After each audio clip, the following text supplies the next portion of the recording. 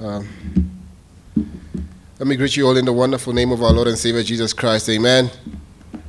It's a joy to be with you and a joy to see new faces as well.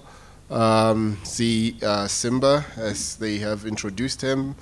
We came with Obey, Simba, Bronick. Bronick is a cool name. It sounds like a name from a movie coming out of a burning building. And I see Zinke, and I forgot your name, but I've seen you before. What's your name again? Uri. Yes, Uri. Uri, Zinke, and Uri. It's been a while since we saw Zinke. So Zinke and Uri, good to see you once again. May God bless you as we hear His word this morning. Amen. We continue with our study in the letter that James wrote. And as we look at the study, we looked at verses 2 to verse 4 on the subject of responding to trials. And we're still under that theme, but more going to another section, verse 5 to verse 8.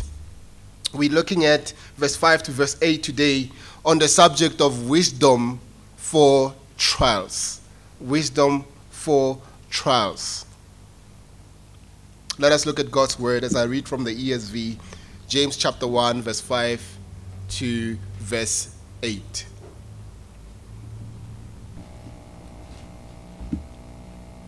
This is God's word. Let us hear him. If any of you lacks wisdom, let him ask God, who gives generously to all without reproach, and it will be given him. But let him ask in faith with no doubting, for the one who doubts is like a wave of the sea that is driven and tossed by the wind. For that person must not suppose that he will receive anything from the Lord. He's a double-minded man, unstable in all his ways. This is God's word. Let us pray. Our Heavenly Father, our Lord and God, we thank you. Thank you for your word that speaks to our lives. Your word that speaks to us in fear, speaks to us when we are in doubt, speaks to us when we are hopeless, draws us to yourself to see you as you are. We thank you for your faithfulness, O God, in speaking to our lives. Speak to us even this morning, O God, and draw us to yourself, to love and to honor you. Give me a heart, O Father, that seeks to preach your word with clarity of speech and clarity of thought. Protect your church from error.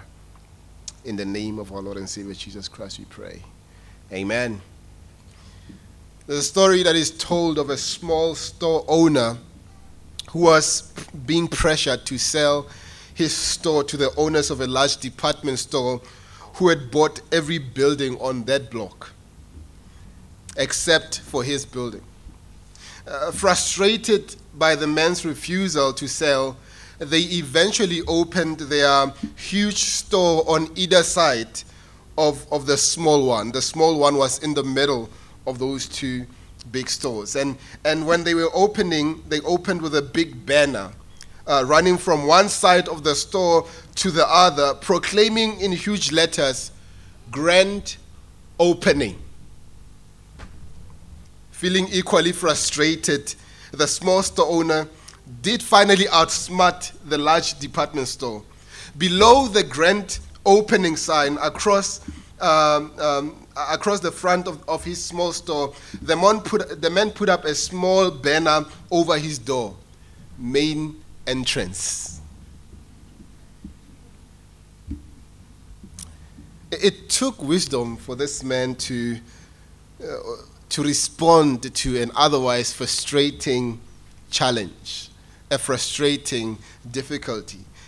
In the same way here, James points us to this section that Christians need wisdom to respond to various kinds of trials they experience. James chapter 1 verse 5 to 8 forms a new section that deals with the topic of wisdom. This wisdom, of course, is in the context of responding to various kinds of trials. The idea that James communicates here is that wisdom is a key component to facing trials in our lives. You will notice here that as we deal with the text, it is not just any kind of wisdom that James talks about, but a wisdom that is from God. And this should fill our hearts with great joy at the knowledge that God did not leave us to our own devices, right? God did not leave us by ourselves to fend for ourselves, but He has made a way. He has given wisdom. So I want us to look at this passage, and as we look at this passage, verse 5 to verse 8, we see three things about wisdom here that come out. Three things about wisdom. First, the need for wisdom. Secondly, the source of wisdom. And thirdly, the manner of asking for wisdom. Let us look at the first, the need for wisdom. Verse 5. Let's look at the first part of verse 5. Verse 5a, he says, if any of you lacks wisdom. If any of you lacks wisdom. You see, with these words, James exposes the reality of the Christian need in the midst of trials. Oftentimes when trials encompass us, we respond in an unwise manner. And James underscores this reality by pointing out that there is a real possibility that his readers lack wisdom. In his flow of thought, he sees wisdom as what makes, what keeps, or what enables the Christian to stand in the face of trial. In James, wisdom is not intellectual, it is not cerebral, but it is practical. I like what Edmund Hibbert, how he defines it. He defines it as the moral discernment that enables the believer to meet life and its trials with decisions and actions consistent with God's will. The moral discernment that enables the believer to meet life and its trials with decisions and actions consistent with God's will. The logic of James's argument here is that at the heart of an inability to respond to trials in a godly manner, that is, with a joyful attitude, with an understanding mind, or a submissive will, at that heart lies a lack of wisdom. He says, if any of you lacks wisdom. But by this, James is pointing out the fact that every Christian needs wisdom. The conditional clause, if, here, does not in this context imply doubt concerning the reality of the need. What James is actually doing is gently showing them their need for wisdom. Edmund Hibbert explains that rather it assumes the reality of the need and views it as a standing fact. The first step in gaining such wisdom is the consciousness of our need for it. If any of you indicates that this consciousness of a wisdom shortage must come as an individual recognition. There is no suggestion that there were individual exceptions to this need. The degree of the need may vary, but all believers have a need for this wisdom. Right? What should stand out from this quote by Edmund Hibbert is two things. First, we need to see that every individual Christian needs wisdom. Secondly, we need to see that the first step to acquiring this wisdom is an acknowledgement that you need it. Right? And even in psychology, they say that the first step to change is what? Is admitting. Right? You first admit your need for change. And then that's where change starts. So we need to see we need to see our need for this wisdom. In other words, we need to see the importance of wisdom, that wisdom is indispensable to the Christian life. We cannot afford to do without it. We cannot afford to do without it, just as a soldier cannot afford to do without his gun in war. The word here, lex, means falling short. It means being destitute, of being in need. It pictures one not possessing something that is necessary. James does not want his readers to be deficient in anything that reflects Christian maturity. Remember when Solomon was met with the reality that he would be leading the nation of Israel as king, he discerned that what he would need the most is not military power to fortify his reign, or wealth to live comfortably, or fame to be known globally, but what he needed the most at that particular time was wisdom. He knew that without wisdom, his leadership as king in Israel will be a train wreck. He probably knew about the first king of Israel, right? Saul. How Saul unwisely carried out his leadership, and it became a train wreck, and God took it away from him. He discerned his need for wisdom.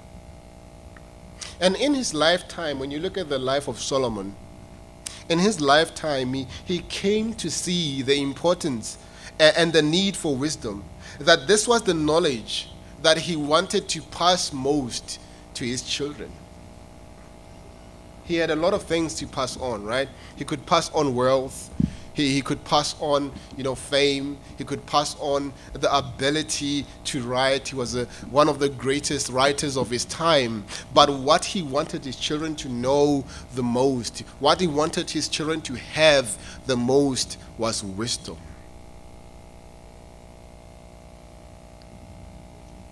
The book of Proverbs is dedicated to showing that the best resource that God has given to life, to do life well, is wisdom. Think about what he says to his sons, right? What he says to his children in Proverbs. In chapter 1, verse 7 of Proverbs, he says, wisdom is despised by fools. In chapter 2, verse 2, he says, one is to be attentive to wisdom. In verse 6 of chapter 2, he says, it is the Lord who gives this wisdom. Chapter 3, verse 13, he says, the one who gets wisdom is considered blessed. Chapter 8, verse 11, the value of wisdom is incomparable with the wealth of this world. Chapter 9, verse 10, the beginning of wisdom is the fear of the Lord. We can go on and on mentioning passage after passage when Solomon talks about the importance of wisdom, but the point is clear, right? The point is clear. Wisdom is indispensable to a life that wants to please God. We should desire it. We should seek after it. You see, the question that follows when we hear this is how can one possess this wisdom? How can one have this wisdom? And James does not leave us without an answer. He answers this question by pointing us to the second thing about wisdom, the source of wisdom. The source of wisdom. Look at verse 5b. He says in verse 5a, if any of you lacks wisdom, talking about the need for wisdom, he says, let him ask God, who gives generously to all without reproach, and it will be given him. The source of wisdom.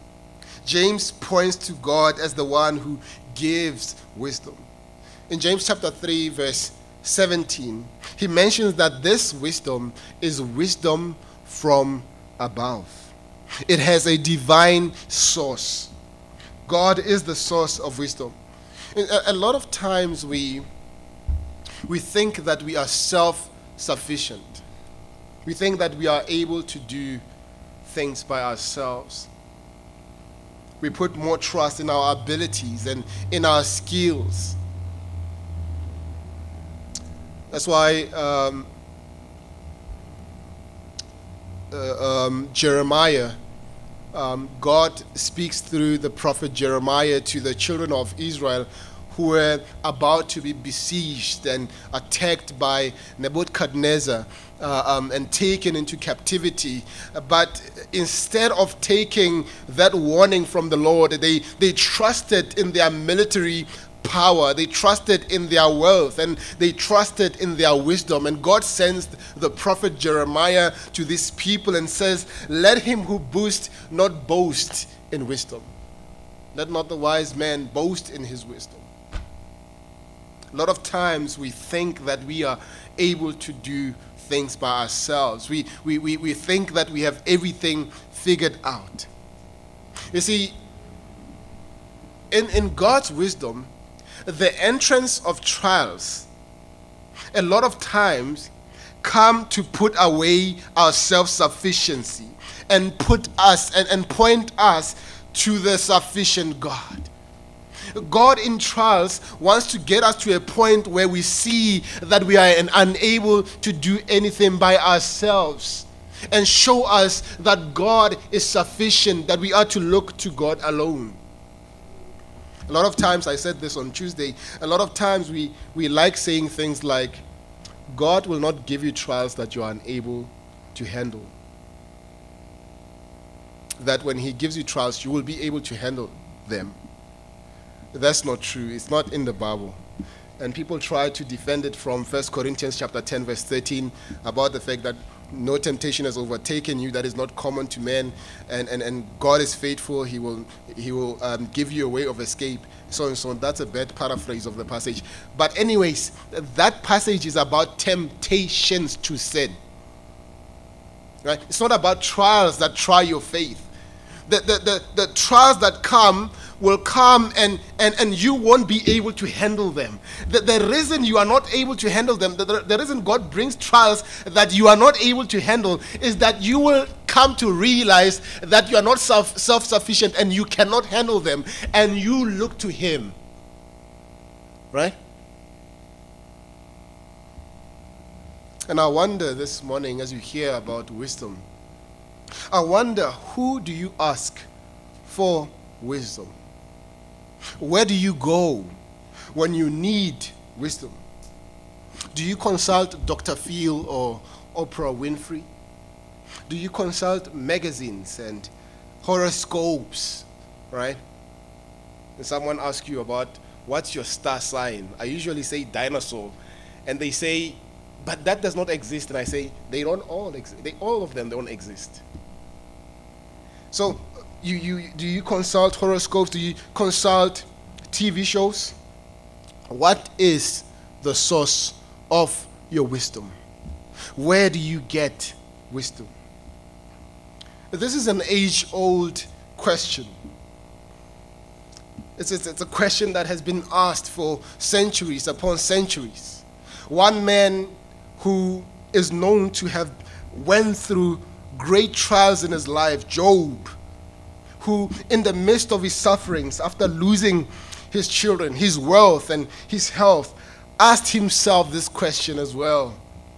Note what he says in Job chapter 28, verses 12 to 28. I just want to read this whole section. Listen to Job as he is contemplating this question of wisdom. Remember that he's not contemplating it from the point of a philosopher who is divorced from the realities of life. He is contemplating this question as one who is in the midst of trial, who is experiencing trial at that moment, as one who is grieving the loss of his children, who is thinking about the loss of his wealth, and who is in the midst of a body that is wrecked by disease. He is a man who is contemplating this question of wisdom. He says, verse 12, but where shall wisdom be found?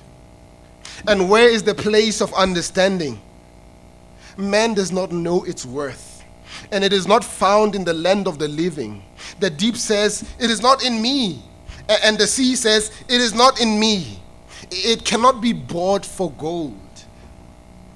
And silver cannot be weighed as its price. It cannot be valued in the gold of Ophir, in the precious onyx of sapphire. Gold and glass cannot equal it, nor can it be exchanged for jewels of fine gold. No mention shall be made of coral or of crystal. The price of wisdom is above pearls. The topaz of Ethiopia cannot equal it, nor can it be valued in pure gold. From where then does wisdom come? And where is the place of understanding? It is hidden from the eyes of all the living and concealed from the birds of the air. Abaddon and death say, we have heard a rumor of it. We have heard a rumor of it with our ears. Then he goes on to say, God understands the way of it, and he knows its place. For he looks to the ends of the earth and sees everything under the heavens. When he gave to the wind its weight and apportioned the waters by measure, when he made a decree for the rain and a way for the lightning of the thunder, then he saw it and declared it. He established it and searched it out.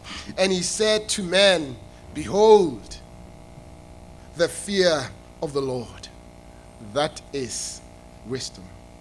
And to turn away from evil is understanding. When you consider the words of Job, two things stand out from here. First, the world does not have the wisdom that we need.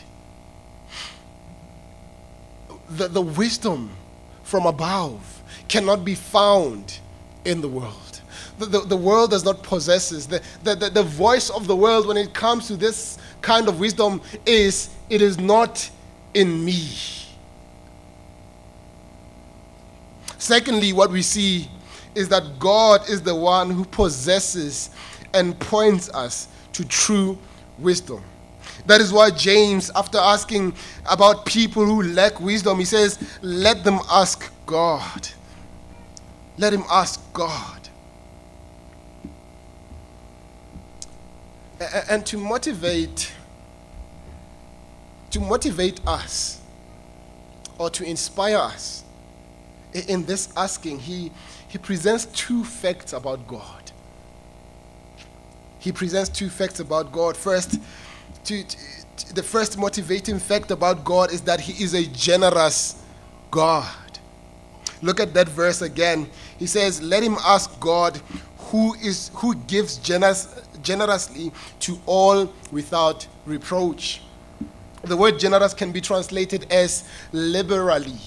The idea here is of a God who is a gracious and liberal giver. When we see him from this vantage point as a generous giver, we can be encouraged to come boldly before him with our request. We can be encouraged to draw near to him because he is a generous God. He gives graciously and he gives liberally. Look at the next sentence again, the next words. It says, he gives generously to all. Right? He gives to all generously. Obviously, the context here is referring to the Christian context. He gives to all Christians. In other words, what James is trying to communicate here, what he's trying to remind us of God's generosity, is that God's generosity is not based on our cultural background. It is not based on our racial identity. It is not based on our social standing. But God's generosity is based on who he is. He reaches out to all his children in the same way. When we come to him, it doesn't matter whether you are a theologian, you've studied all your life theology, or whether you are just a Christian who has been a Christian for a few days. He gives generously to all. That is why the next sentence, James says, he gives generously to all without reproach. In other words, what James is saying here is that a lot of times we ask God for wisdom and we do not use it appropriately. When we come to him to ask for wisdom again, he does not scold us. He does not say, you used wisdom unwisely, right? He still gives generously. He is a generous God who is happy for us to come to him. That's the first thing that James shows us, the first fact about God that motivates us to draw near to him. The second fact about God that motivates us to go to him is his delight in answering prayer. His delight, right? God delights in answering prayer. Look at that sentence again. Who gives generously to all without reproach, and it will be given him. The English does not emphasize what James wants to say here. When you look at the Greek, when we translate it literally, it says, let him ask the giving God. Right? Let him ask the giving God who gives generously. Behind the words, it will be given him, is a confident declaration of the nature of God. He is a giving God, ready to answer prayer. When Solomon was given a chance to ask anything before God, he asked for wisdom. God was delighted to grant it to him, even to grant him more than he anticipated, more than he asked for. He gave him wealth, he gave him honor, and he gave him a long life. When you look at 1 Kings chapter 3, verse 9 to 18, the fact that James wants to show us here is that when you draw near to God, we must draw near to God with these two facts about him in mind. He's a generous God, and he delights in answering prayer. So James goes on to show us that our approach of God must be marked by faith. He shows us thirdly, the third thing about wisdom, which is the manner of asking for wisdom. The manner of asking for wisdom. We see that in verses 6 to verse 8. Look at what he says. He says, but let him ask in faith with no doubting. For the one who doubts is like a wave of the sea that is driven and tossed by the wind. For that person must not suppose that he will receive anything from the Lord. He's a double-minded man, unstable in all his ways. Katie Gordon says that God is to be approached on his own terms, not ours. He is to be approached in the way he has prescribed, not in any old how. When you look at verse 6 to verse 8, God's prescription here of how we must approach him is clear. When we ask for wisdom, God has prescribed the way we must approach them. This approach, if you observe, is twofold. First, it is given in the positive, and then in the negative. Let us look at the first way, the positive way it is given. He says, first part of verse 6, but let him ask in faith. Let him ask in faith. When we draw near to God, God wants us to come to him in faith.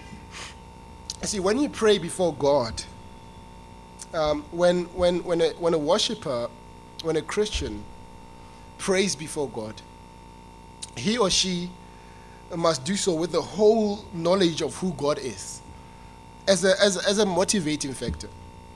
This is where verse 5 comes into play. The knowledge that you approach a God who is generous and delights in answering prayer should be the impetus or the great motivation of coming to him. The writer of Hebrews in Hebrews chapter 11 verse 6 says this. He says, without faith it is impossible to please God. For whoever draws near to God must believe that he exists, one, and that he is the rewarder of those who seek him. Man, when we draw near to God, we must draw near in faith that he exists and he rewards those who seek him.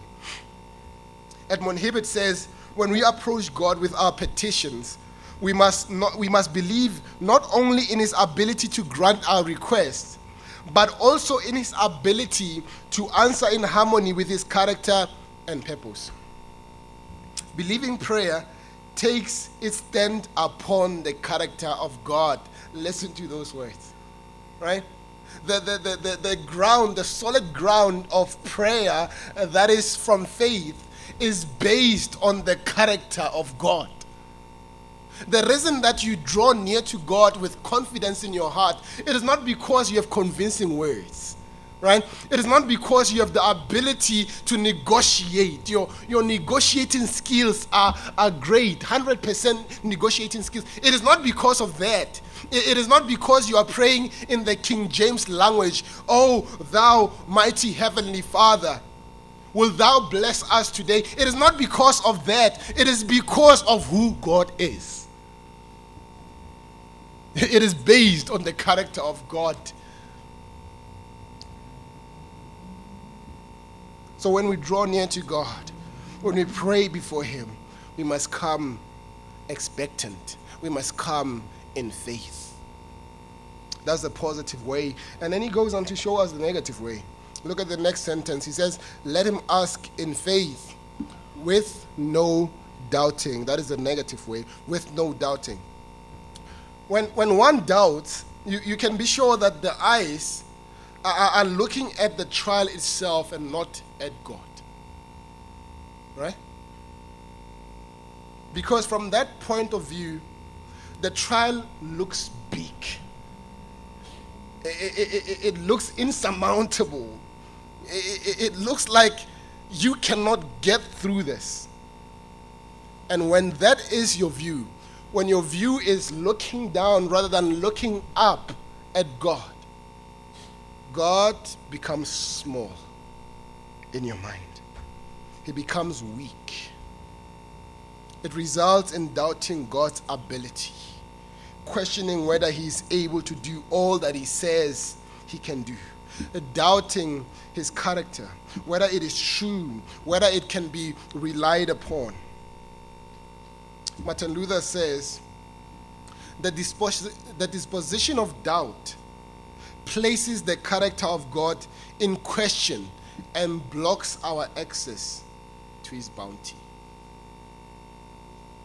James says here to this person who doubts, he describes this person who doubts this way. He says, for the one who doubts is like a wave of the sea that is driven and tossed by the wind. For that person must not suppose that he will receive anything from the Lord. He's a double-minded man, unstable in all his ways. The picture of a wave of the sea that is driven and tossed by the wind speaks of instability in belief. It speaks of one who is unstable in his ways. When you continue verse 8, he says, he's a double-minded man, unstable in all his ways. In other words, you draw near to God with a heart that is coming to God. Another heart is not believing that God is able to do what he says he's able to do. You come into God, but you are doubting his ability. You come into God, but you're doubting his character. You're doubting his faithfulness. Driven and tossed by the wind. The Bible says that person must not think, must not suppose that he will receive anything from the Lord. And I can guess accurately this morning that most of us are unfortunately here. In the midst of trial, we find ourselves in doubt, and rather than faith, the first man who comes in faith hardly describes us. we are described by the man who doubts, right? What's our default response to trial? Fear, anxiety, doubt, anger. It describes us more than it describes anyone else. There's a battle in the mind between the reality of the trial that we find ourselves in and the knowledge of who God is. There's a battle that rages in our hearts, in our minds, when we find ourselves in the midst of a trial. We are like that wave of the sea that is driven and tossed. We are unstable in our hearts. And oftentimes the voice of trial seems to be overpowering and louder than the voice of faith. Let me encourage you this morning. Instead of throwing your hands in despair, remind yourself of the character and promises of God. Sing about them. Sing about them. I can understand that sometimes it's even hard to pray, right? Take a hymn, open it, and sing.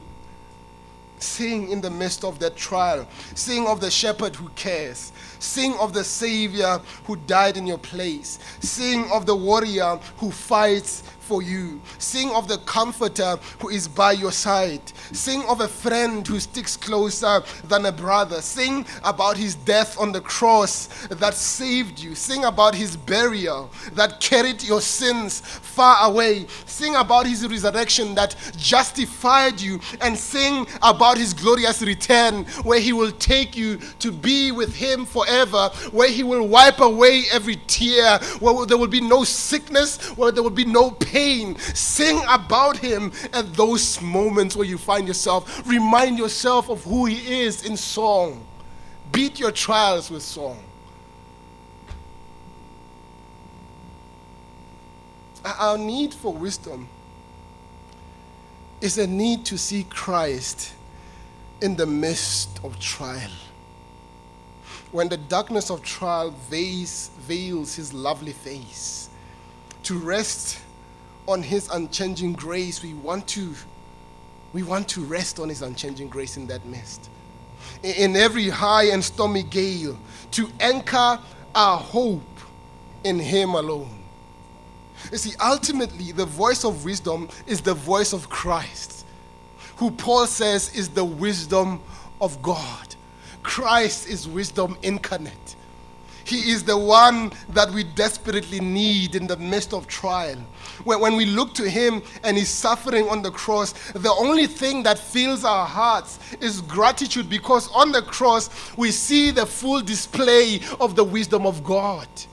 Right? We see God in Christ taking our sufferings that we truly deserved, the sufferings of eternal hell, of suffering in eternal hell, and our sin being placed upon him, and him drinking the full wrath of God. When we look at him, we say the sufferings that we truly deserved have been taken upon him, and we can rejoice and we can bear these momentary afflictions because our eternal afflictions are taken away from us. Romans chapter 8 verse 1 says, there is therefore now no condemnation for those who are in Christ. In other words, in the midst of trial, when we ask for God for wisdom, the wisdom of God comes into our lives and shows us that the entrance of trial in the life of the Christian is not as a result of the condemnation of God. It is because God is forming us and preparing us for glory. Hallelujah. God is preparing us for glory.